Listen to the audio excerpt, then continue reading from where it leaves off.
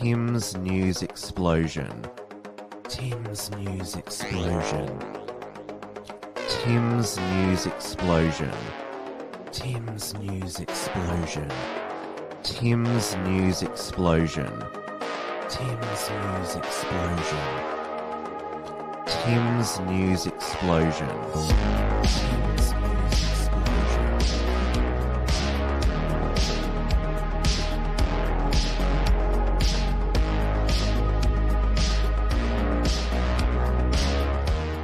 Hello, everyone, and welcome back to Tim's News Explosion. Today is Monday, the 1st of August, 2022. Pinch punch the first of the month, as the expression goes. August will be the last official calendar month of this wretched winter down under. I mean, when it ticks over to September, it doesn't automatically means it's a nice spring weather. We are live on the Wilmsfront YouTube, DLive and Odyssey channels, as well as the interactive entropy software, which I put the link into the live chat, where you can send through a direct question or send through a super chat. It is 8:30 p.m. here in Melbourne, Victoria, where on the weekend there was a rare victory for People Power Pushback, with the Shrine of Remembrance CEO, Dean Lee, cancelling plans yesterday to light up the shrine in rainbow colours. He wrote on his Instagram of the cancellation, "We wish to advise to changes to the programming related to the Defending with Pride stories of LGBTQ plus service. The exhibition and last post service scheduled for Sunday, 31st of July will proceed as planned, but the rainbow lighting to the colonnades planned for Sunday evening will not. As a peaceful place of remembrance, we seek to provide a safe and inclusive place for all. Over several days, our staff have received and been subjected to abuse and in some cases threats. We have seen something of what members of the LGBTQ IQ plus community experience every day. It is hateful. In the interest of minimizing harm, we have given this matter careful consideration and sought the guidance of the Shrine's partners and friends, including veterans associations and representatives of the LGBTIQ plus veteran community and the Victorian government. 50 years ago, the creation of a memorial to women's service at the Shrine was controversial and opposed to by many. Earlier this century, similar opposition was expressed to the introduction of an annual service commemorating Aboriginal and Torres Strait Islander service men and women. A decade ago, conversations about veteran suicide were taboo, yet today it is the subject of a royal commission. Society's values change, and the Shrine is a participant in that change and will continue to honour the service and sacrifice of all who have served Australia." What a bunch of self-indulgent crap that statement was as well. I mean, saying, we now realise what LGBTQI have to hateful comments they have to put up with on a daily basis. That's a bunch of crap. And it's worth pointing out that the CEO of the Shrine, this guy here, Dean Lee, he has, as far as I can see, no military defence force service. So his CV on the Shrine website says he is accomplished executive professional with more than 30 years international experience in commercial, not-for-profit and government roles spanning the commemorative tourism, membership and environmental sectors. He holds a Bachelor of Applied Science and Executive MBA and has achieved professional certification with the Australian Institute of Company Directors, Project Management International and the Australian Institute of Management. So yeah, the guy who's in charge of the Shrine, honouring fallen Australian Defence Force personnel, has no background in the actual things that he is in charge of commemorating.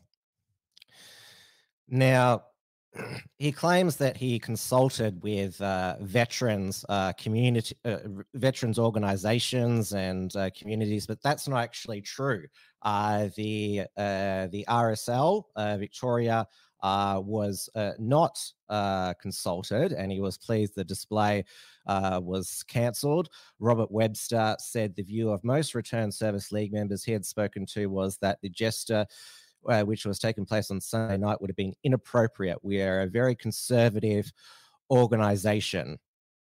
Webster said the RSL was also concerned about the abuse and threats the RSL and the Shrine had received in reaction to the lights and plans, and he believes scrapping it would diffuse the situation.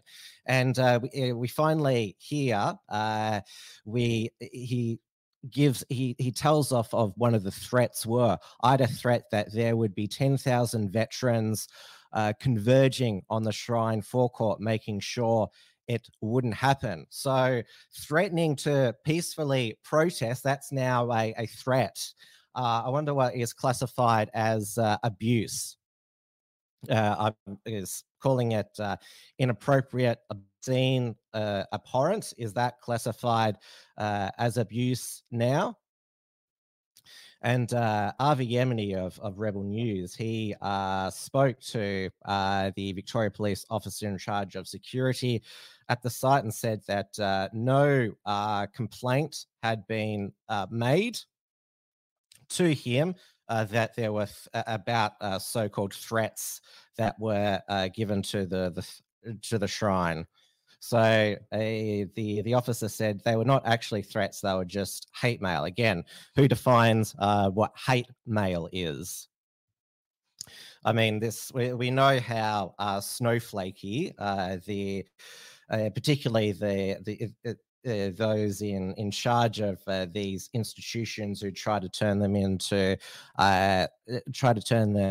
these virtue signaling meccas are. They get triggered and offended by the slightest bit of criticism.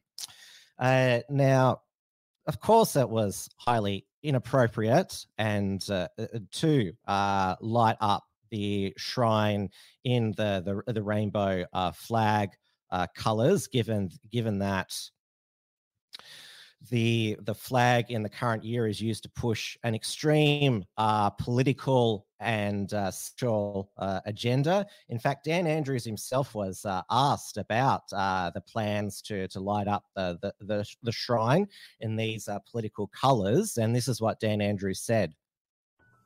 Mr. Andrews, we're hearing of plans to bathe the Shrine of Remembrance in the colours of the LGBTQII+ flag this week. Could you clarify your stance on this? Look, it's a disgusting thing. It's a sacred place. It's a place where we honour the sacrifice of those who gave so much, and it's just not appropriate to be there. It's just not. It should be there for silent reflection and for an honouring of those who gave everything for us. Premier, what do you think the impact of this will be on the community? For fair-minded people across the state, it's very jarring, it's very confronting. Mr. Andrews, one final question. Could you articulate in a single sentence how you feel? It's deeply offensive. It just doesn't make any sense. Mr. Andrews, thank you for your time.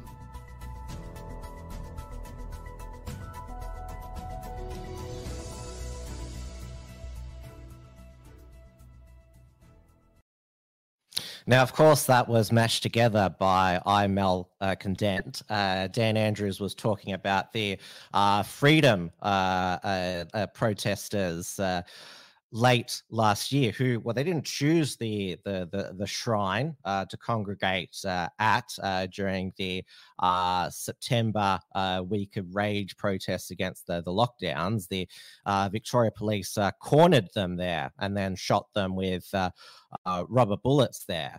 And of course, the shrine, the reason why it's a sacred place is because, well, part of the reason that people gave their lives to in the service of our country was for freedom, and that's what the people that they're at the shrine that day were also wanting to protect freedom. I mean, Dan Andrews now thinks that he and the people that he appoints to the various institutions get to decide what the shrine represents. And Dan's number one fan, the PR guy, put up on Twitter.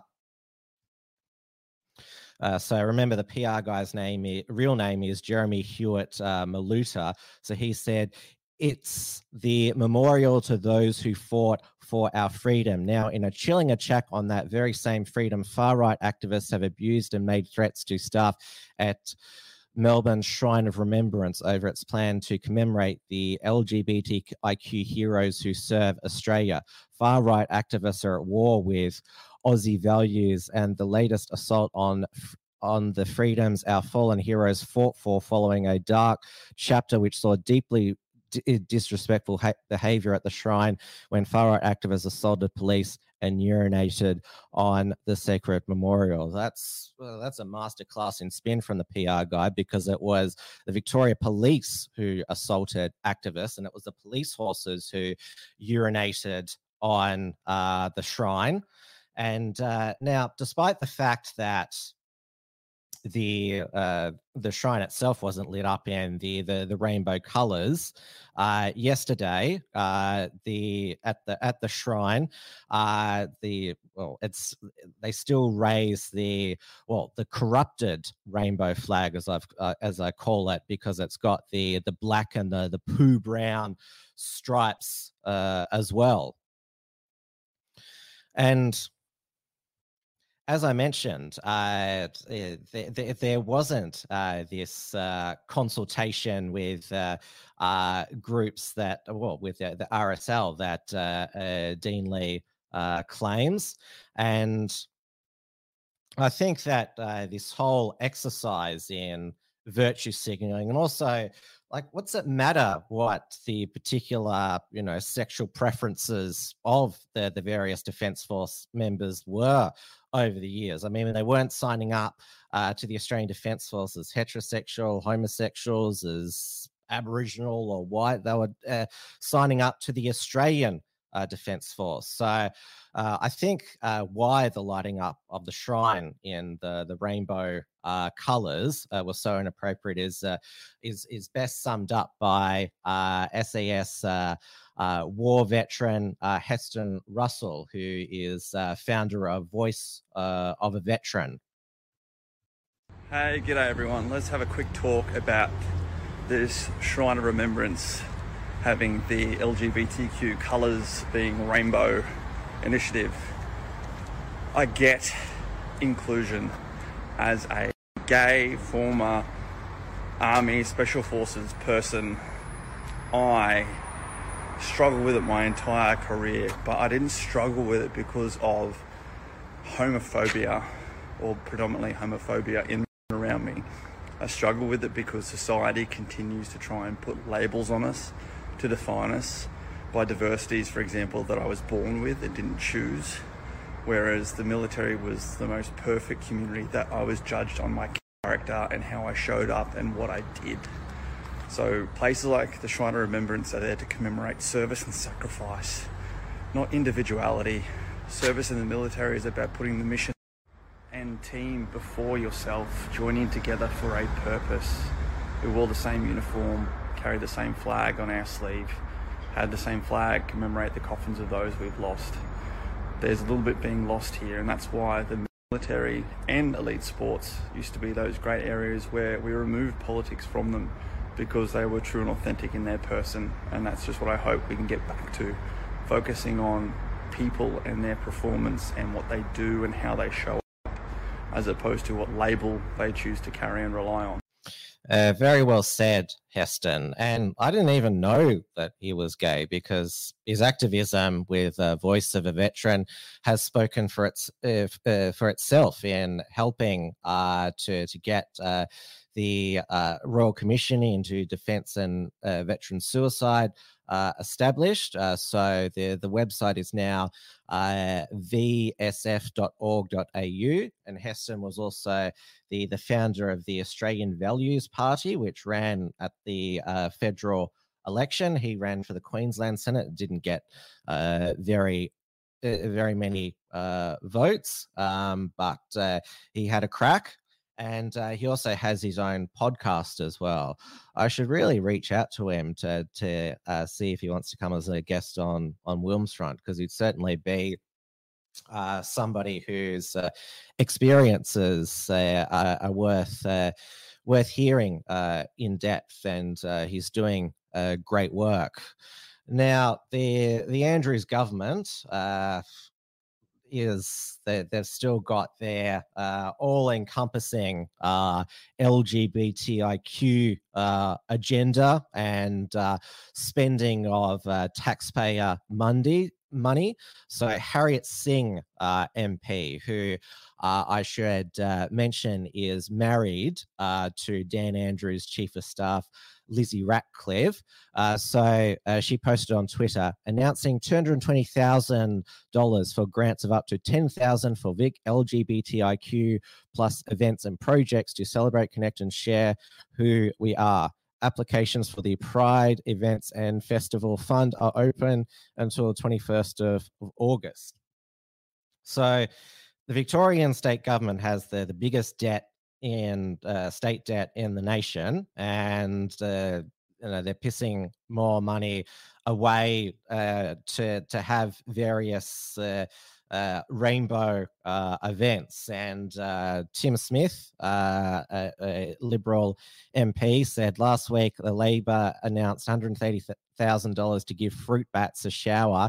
Now $220,000 for gay tea parties, and the madness of Melbourne continues.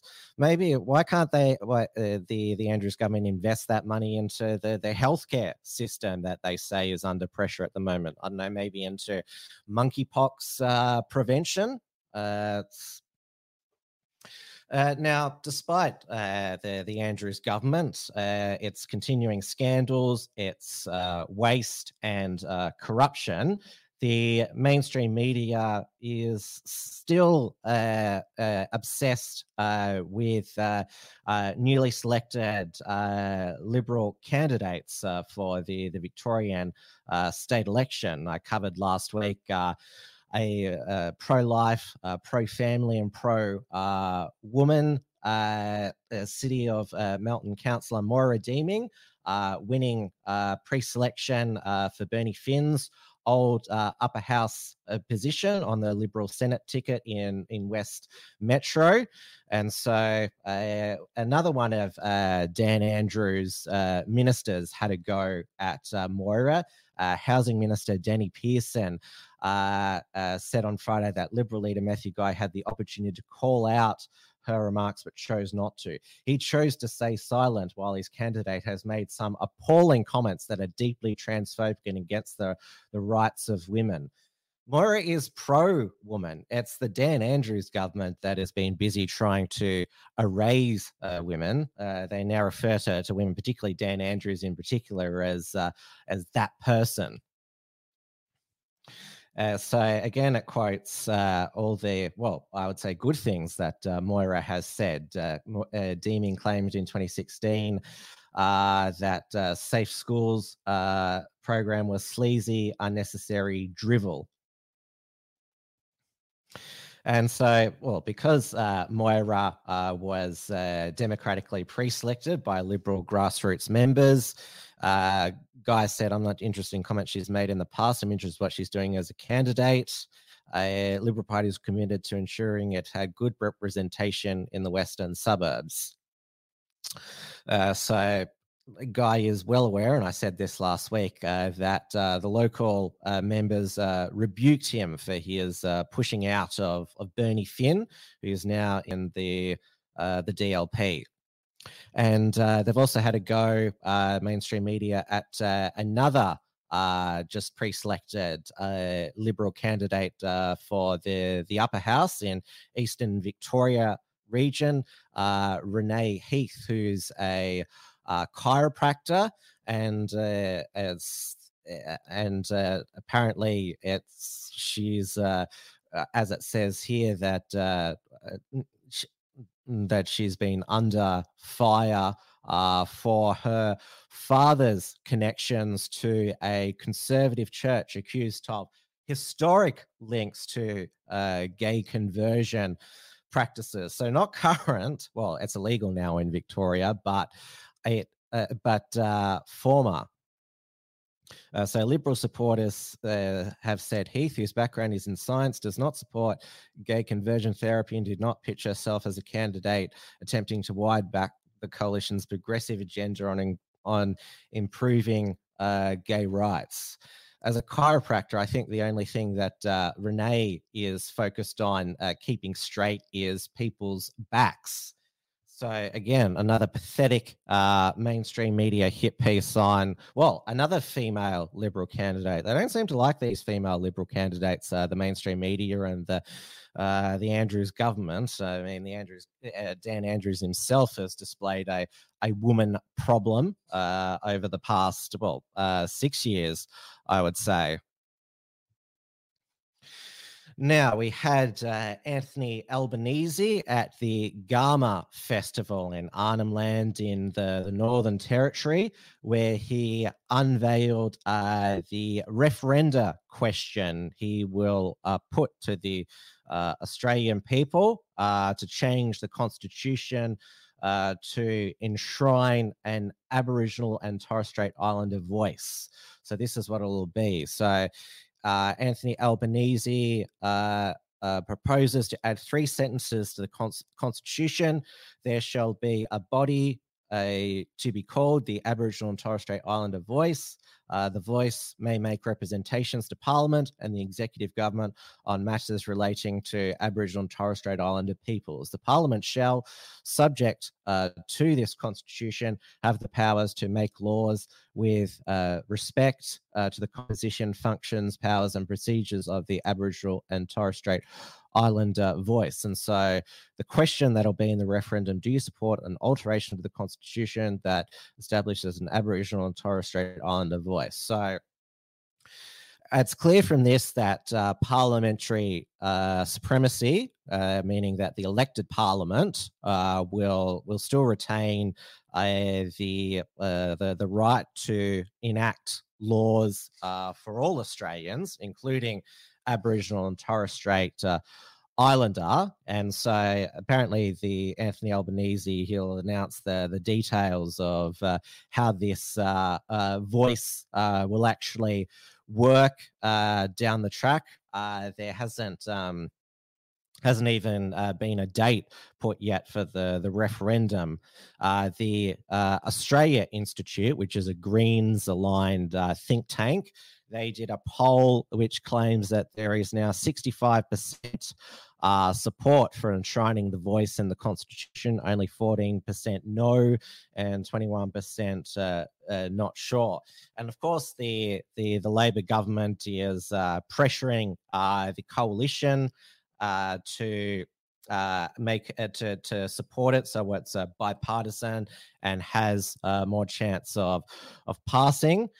At the Garma Festival, this is the Indigenous Affairs Minister Linda Burney with the Shadow Indigenous Affairs spokesman Julian Leeser, who is not Indigenous. He's actually Jewish, but Peter Dutton most likely selected him to be the Shadow Indigenous Affairs spokesman and Shadow Attorney General because he supports the voice, while newly elected Indigenous Country Liberal Senator Jacinta Price does not support the voice. This is what she commented on an Australian story on her Senator Jacinta Nabaginta Price Facebook page. The voice is being led by members of the Indigenous elite who've spent their lives on the gravy train built on the backs of the misery of the most marginalised and changed nothing for them. The voice to Parliament is the gravy train attempting to ingrain itself in the Constitution, so despite its failures and lack of accountability, can never be dismantled. I think it is Labor who are confused about the detail of the voice or whether it will be defined before or after a referendum. It is clear as mud the most marginalised Indigenous Australians in remote communities haven't a clue of what it is or how it's supposed to support them. Now, many of you might recall that there was a previous statutory body, the Aboriginal and Torres Strait Islander Commission, ATSIC, that was in operation from 1990 to 2005. And it was dismantled due to corruption.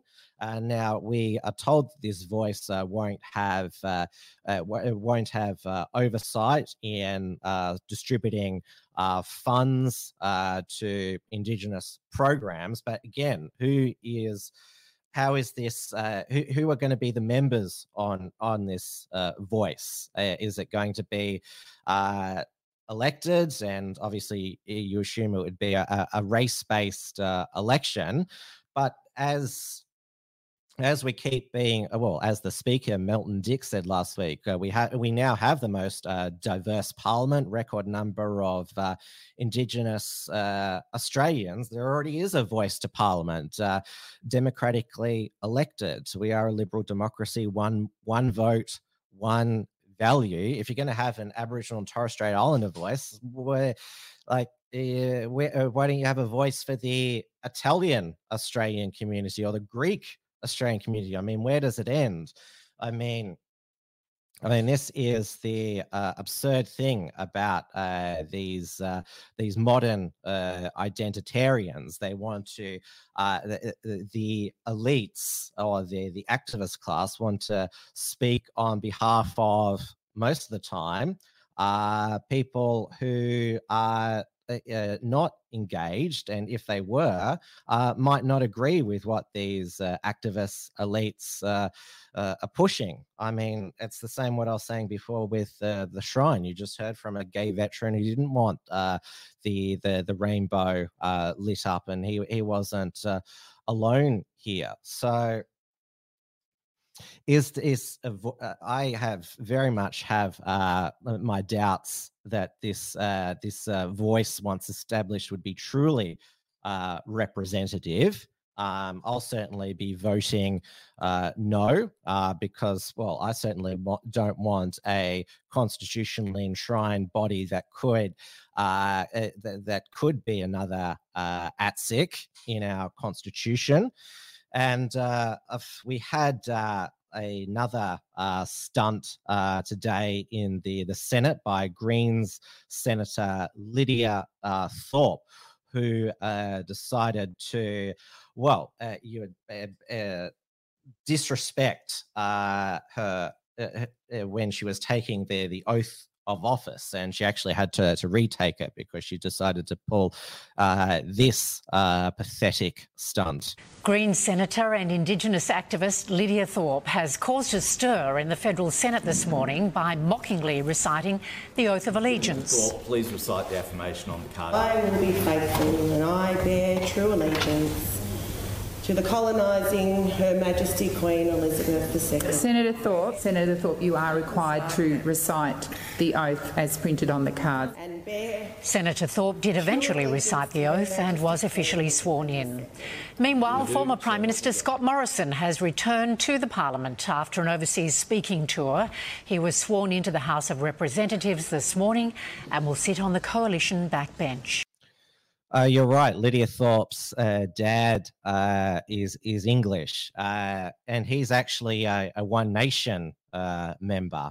And also, fun fact as well, that Clementine Ford's father ran as a One Nation candidate there.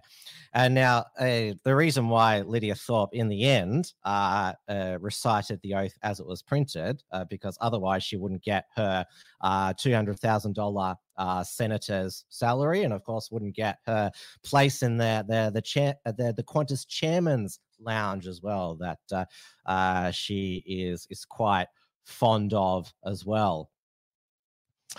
Now let's move on to the health update, and the monkeypox outbreak has claimed there's now been deaths outside of endemic Africa. There have been 2 in Spain, there has been 1 in Brazil, and there was also 1 in India and also one in Ghana as well. So the two ones in Spain were from encephalitis of the brain caused by the monkeypox. So this is super serious, and anyone can get monkeypox, despite 98% of the transmission in Western nations being men who have sex with men. Australia currently has 45 confirmed monkeypox cases, most of which have been imported. So as I mentioned on Trad Tasman Talk on Friday, there is a scramble for the third generation smallpox sterilizing vaccine Jynneos, and I saw a article in the Guardian on the weekend that said we must use the spring period to vaccinate as many at-risk community people as possible, because Australia is hosting World Pride next year, which could be a super spreader event. Now, I covered last week the fears of a foot and mouth outbreak. We already have a foot and mouth outbreak amongst our political class. It's been endemic here for many years, but foot and mouth, if it was imported from Bali to Australia, could threaten our $80 billion agricultural industry. Last week, the Agriculture and Emergency Management Minister Murray Watt unveiled new biosecurity measures at airports, particularly people returning from Indonesia. And there has been I think it's the first infringement for a biosecurity breach from Indonesia. So a Darwin passenger, he has been fined. I'm not sure if it's a he. They have been fined $2,664 because they were carrying 2 egg and beef sausage McMuffins from McDonald's in Bali, as well as a ham croissant in their luggage. The fast food was discovered by Zenta, a detector dog at Darwin International Airport. And so Murray Watt said this will be the most expensive Macca's meal this passenger has ever has. Biosecurity is no joke. It protects our jobs, our farms, food and supports the economy.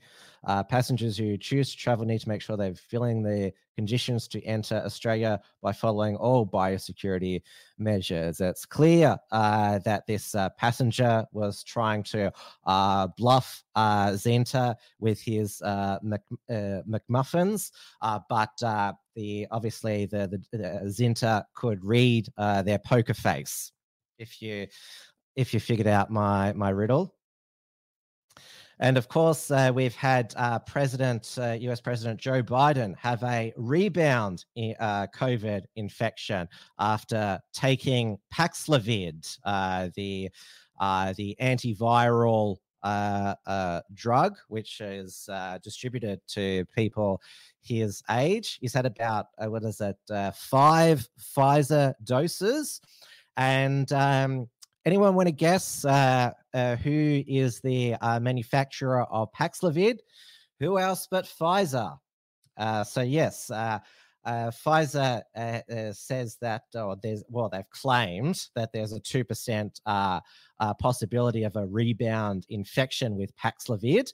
And you might remember that Dr.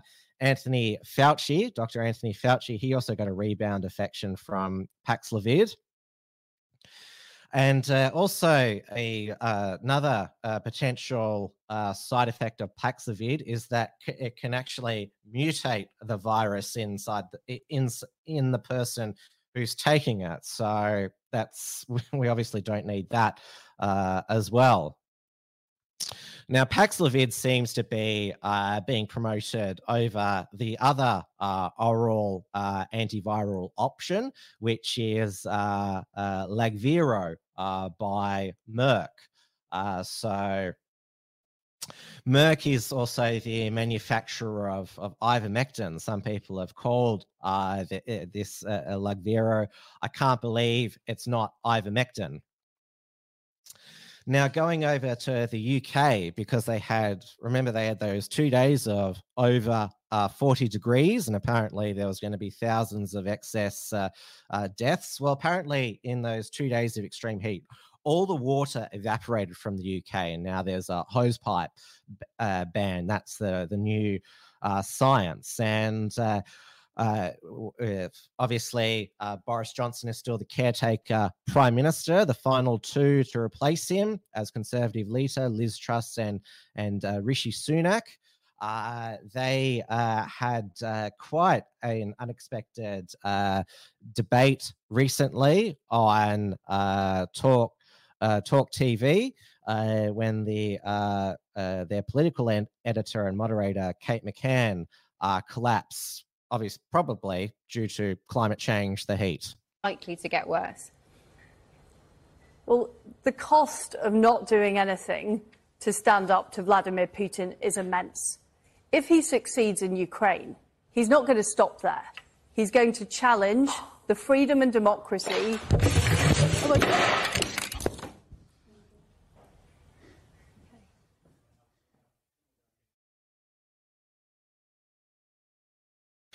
She was all right, Kate McCann, but yes, clearly she was suffering from SACS, which is sudden adult collapsing syndrome. And obviously we've seen a lot of sports stars have SACS over the past year and a half.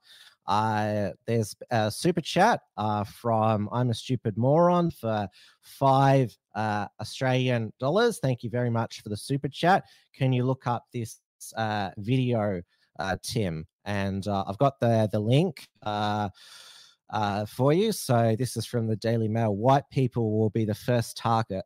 South Africa's Julius Malema warns of impending violence because the poor are getting poorer. Yes, I am aware of this black supremacist white genocide advocate, Julius Malema. He is of the what is it? What's his party called again? It'll have it down here, but he's from the. Hang on, I'll look it up because I know that I'd say Economic Freedom Fighters. That's what it is. That's what his party is. Some of you might remember that I interviewed Simon Roach off the Zoitlanders, the white South African survivalist movement. Yes, Julius Malema. Yeah, he is the chair of the Economic Freedom Fighters. So yes, he is a very dangerous individual. All right, that's the end of the show tonight. Thank you to all of you for tuning in. I did notice that when I started the stream, it took a while for the audience to trickle in. So I'm assuming that YouTube is up to its old tricks again and not notifying subscribers to the Wilmsfront channel. Make sure that you click the bell to allow for notifications. So when that means that you'll get a notification half an hour before the show goes live, and obviously when it goes live as well. There'll be no Wilmsfront this Thursday. I've mentioned to you all previously, because I'm moving this month, there might be some disruption to the schedule. But Trad Tasman Talk with Dewey de Boer will definitely be on this Friday night, 6 p.m. Melbourne time, on the Unshackled YouTube channel. Dewey is going to unveil his Christian nationalist manifesto. So I'm very much looking forward to hearing that. and there'll be a new report from Tiger Mountain with Richard Wollstonecroft published this week. So stay tuned for that. Make sure you check out the unshackled.net directly, because that's got all of our content there. We also cross-post to Telegram, Gab, Twitter, and Minds, MeWe, and locals.com as well. But I'm still sending out the weekly Unshackled newsletter, so make sure you subscribe to that. I couldn't send one last week because I was sick, but I did send one this Saturday. All right, I've gone way over time, so thank you, everyone. Stay safe, stay warm, stay sane, stay healthy, and yes, stay free and stay speaking. That's what I'll add tonight. Good night, everybody. Tim's News Explosion. Tim's News Explosion. Tim's News Explosion. Tim's News Explosion. Tim's News Explosion. Tim's News Explosion. Tim's News Explosion. Tim's News Explosion.